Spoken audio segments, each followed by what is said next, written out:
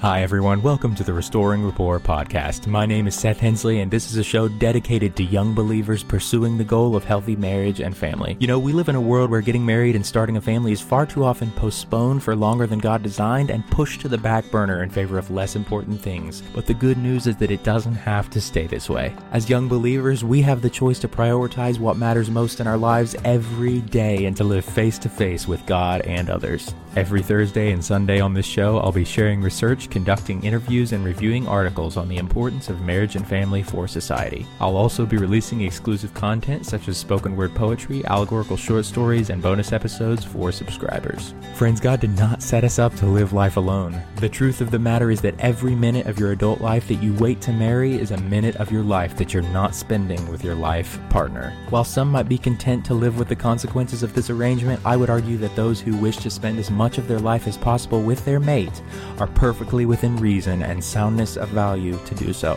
It is my deepest hope that this podcast inspires Generation Z to pursue marriage, become the best spouses and parents the world has ever seen, serve with furious intentionality, love well, and discover the joy of hanging the moon for another. To access my sources, subscribe to the show, or get your copy of my latest book, visit anchor.fm/Seth-Hensley, or check out the show notes of each episode.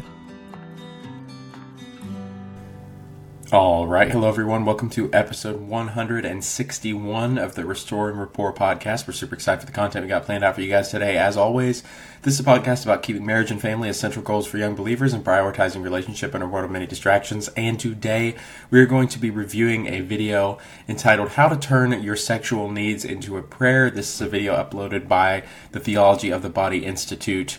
And today, we're going to listen to Christopher West giving his opinion on why and how you can turn your sexual needs into a prayer. And initially, I'm going into this with a very high opinion of the book Theology of the Body by Pope John Paul II, which I have read. Exceptional book, does a wonderful job mapping out a sexual worldview. It does far better than any Protestant denomination that I've encountered so far, mapping out a theological and sexual worldview and a kind of a sexual ethic. It gets a really great book for determining what the healthy sexual lifestyle is, and kind of, as the title would imply, figuring out what the theological implications are for sexual actions in the world today. So just an all-around wonderful book. Talks about the purpose of sex, the nature of sex, why it's important, how it is designed to help us in various ways according to God's design. And so I'm going into this review with a very high opinion of Pope John Paul II's book. However, the title of the video, How to Turn Your Sexual Needs into a Prayer, I think stands on its head a bit. And I think that, and one issue, and again, I want to reiterate this, I think Catholicism has a far better and better developed worldview when it comes to sexuality than do Protestants. But I do want to point out that I think it stands on your words stand on their head a little bit to say that turning a sexual need that God has given you, or even a sexual desire, let's use the word sexual desire, turning a sexual desire or a drive that God has given you into a prayer, I don't think is what God wants you to do with the drive that He gave you. I don't think turning that into a prayer. Now, I do think there are scriptural elements to this, like praying unceasingly and what we do with our bodies being an act of worship. So if that's what you mean by prayer, then I agree with that. But if you're talking about trying to channel your sexual drive that is, given to you by God into a prayer to God to either remove that drive or, take it away so that you can, I don't know what the word is, just avoid sexual health altogether, I think is not a good move. And what this title implies so far is that, we deal with our sexual drive by getting rid of it through prayer, which seems to be what I'm getting from this title. And I don't think that's accurate. I think a healthier biblical scriptural worldview, a healthier theology when it comes to sexuality would be using our sexuality and engaging in sexuality in the appropriate context that God has designed for us to engage in it through, which I believe is a committed relationship between a man and a woman that leads to family. And I think that, going back to Genesis 1, I'd like to read that on the show for you guys. In fact, let me just go ahead and pull that up here on Bible Hub. For those of you who've never used Bible Hub before, wonderful, wonderful resource when it comes to looking up Scripture. You can find just about any version of a text through Bible Hub in any translation that you like. So let's just Google Genesis 1 and see what is said, because again, I think it's really important for us to go back to the original here and figure out, what God's design was for sexuality at the beginning of the world. Go down to Genesis 1, verse 28. God blessed them and said, he's speaking to Adam and Eve here, "Be fruitful and multiply and fill the earth and subdue it, rule over the fish of the sea and the birds of the air and every creature that crawls upon the earth." And again, we need to think about this. That right before this, God has just said, God created man in his own image. In the image of God, he created him, and the male and female, he created them. And then he says, God blessed them and said, "Be fruitful and multiply." That's clearly a command. It's a blessing, and he's saying to them, and it's a command, not a request, be fruitful and multiply, fill the earth and subdue it. So we are commanded, we are called to not only create families, but be fruitful and multiply. We are commanded and created to have sex, and we are commanded and created to fill the earth and subdue it through family and through a marriage, which I would say, Pope John Paul II would agree with 100%. Again, I've read his book, and that's really what I get from his book, is it's really a very important thing to have that going. And what I see happening a lot in modern culture is, instead of choosing to pursue that road, that command of God to be fruitful, fill the earth, and subdue it through family and healthy sexuality, people either want to A, do whatever they want with their sexual desires, or B, remain single forever and have no sexual desire present in their life. That's what they try to do. And so this title of this video falls into that second camp, that B category of basically trying to get rid of your sex drive. So instead of using it the way God has called you to use it, it's basically trying to get rid of it. But again, I don't know what Christopher West is going to say, and he could totally shock me here and be in agreement with everything I just said, because I don't know his perspective. I have read Theology of the Body. I think it's a wonderful book, and I would assume he agrees with everything in it as well. So let's go ahead and hop right into this video and see what he has to say. Christopher West, Theology of the Body guy here. Today, we're going to be talking about what do we do wild sexual desires and needs that we all have. Most people think you only got two options: indulge it or repress it. I'm going to show you another way. Well, just to start off, I would totally agree with what he said there. I think that indulging it is not correct, because you can indulge in ways that are antithetical to God's design for a healthy sexual nature. So you can indulge in ways that are not according to God's design. So that one is obviously correct. And then another one he said was resist and just get rid of it or something, which I would also agree is a bad idea. So let's continue and see what he has to say.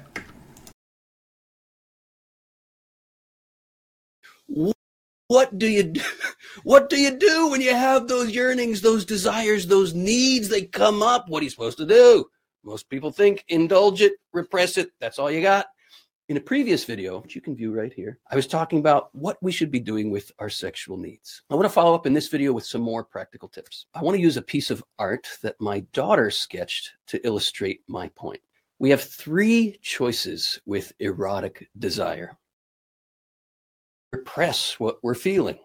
This is the path of the Stoic, holding in all that energy and desire. We also have the path of the addict. This person is opening that desire up, but aiming it at the finite pleasures of this world. Why do I call this the path of the addict? Let me give you a theological definition of addiction. Not a psychological one, but a theological one. Addiction happens when we aim our desire for infinite joy at finite pleasure. We get some semblance of satisfaction aiming our desire for infinite joy at finite pleasure. Otherwise, we wouldn't do it. But there's this principle of diminishing returns when we aim our desire for infinite joy at finite pleasure. We go and we get that finite pleasure. We get a little kick out of it, a little high from it, a little pleasure from it. But then it dumps us out the other side, needing more. So we go back and we get more. We get our kick, we get our high, but diminishing returns. We need more of the same thing to get the same kick. We get more. We still aren't finding satisfaction. We need more. We need more. We need more. This is the path of those who become enslaved to the pleasures of this world. Hi guys, this is just a quick reminder that you can use the link in the show notes to send me a voice message with a comment or a question. Again, most people think these are the only two options, indulge or repress. And if these are the only two options, which one appears to be more holy? The repress approach appears to be more holy. And this is why I am convinced so many Christians have deep-seated sexual problems, because we have confused holiness with, I'm not going to think about that, I'm not going to think about that, I'm not going to think about that. There she comes, just a walking down the street singing diddy-dum, diddy-do. What should I do with my diddy-dum and diddy-do? I should open it up. And I mean up, way up. Turn the yearning into a prayer. Okay. What that sounds like to me, and I'm sure he could probably explain the difference between the two, but what that sounds like to me is sexual repression, which he just talked about earlier, being not a good way of, going about a healthy sexual life. Because what you're doing, if you're turning a drive that God gave you into a prayer, in the sense of trying to get rid of it, I think there's a problem there. Now, if you're worshiping God for what He's created, if you are, praising Him for giving you a desire that is actually has a wholesome application in your life, should you choose to follow it, I think all that's wonderful. But what I'm getting here is he's saying there's repression and there's indulgence, and then there's a third option, which is turning your sexual need into a prayer, which implies that you're not actually following God's blueprint for sexuality in your life. You're not having sex with a woman in the context of a marriage. You're just praying your sex drive away, which I think is very dangerous to attempt to do, because what it does to young men in particular, and I was a young man once with no woman, so that everybody's been single in their life, everybody's been a young man. If you're a male, you have both been single and you have been a young man, if you've reached that point in your life. So everybody can kind of relate to this. You have a drive that God gave you to indicate to you that you are not designed to remain single. You have a God-given drive that was given to you to indicate to you that you were designed for a different life. You were designed for a healthy sexual relationship with a woman that leads to family, so that you can follow the command of God. Be fruitful, multiply, fill the earth, and subdue it, right? That's a command. The command is the way God set up the world to work. You were given a drive by God. A sexual drive does not come from the devil. It does not come from, just something evil. It's not sinful. It's not the sin nature manifesting itself. Contrary to popular opinion, the sex drive is given to you by your Creator to fulfill the original command that God gave to humanity. Be fruitful, multiply, fill the earth, and subdue it. So if that was given to you by God, praying it away is not what God wants you to do with that.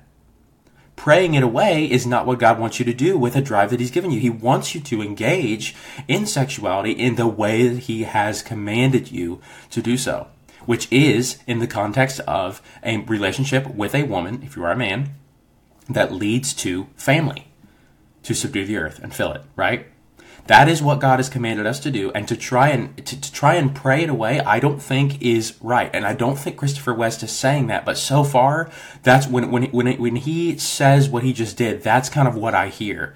And I want him to kind of explain what he means further. And again, we're only about 3 minutes into this video, so I'm going to go ahead and see what he says in the coming minutes regarding this. I hope he addresses my concern that I just presented to him, which I think he will. So let's go ahead and see what he says. Here's a prayer that's become just a normal part of the fabric of my existence. And check this out. It's very different than, I'm not going to think about that, I'm not going to think about that. And it's also different than, hey, I am going to think of that, give me some of that. It goes like this. Lord, thank you for the beauty of this person. Thank you for my attraction to the beauty of this person. Lord, I recognize something's twisted up in me. What I'm feeling is not the desire to love this person in the image and likeness of God.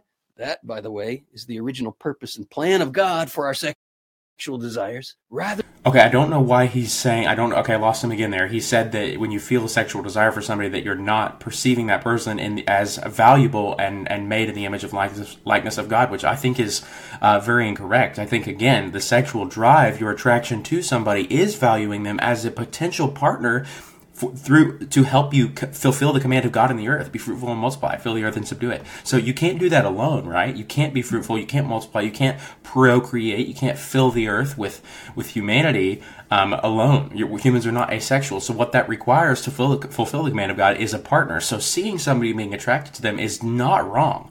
Lust is when you indulge, and I would like to hear his definition of lust here in a minute. But, I listen to Matt Fradd a lot, and I think Matt Fradd has a very good definition of love. And what he's saying is lust is actually removing every value that a person has except for their sexual value, which I think is a very good definition that Matt Fradd has given on Pints with Aquinas podcast.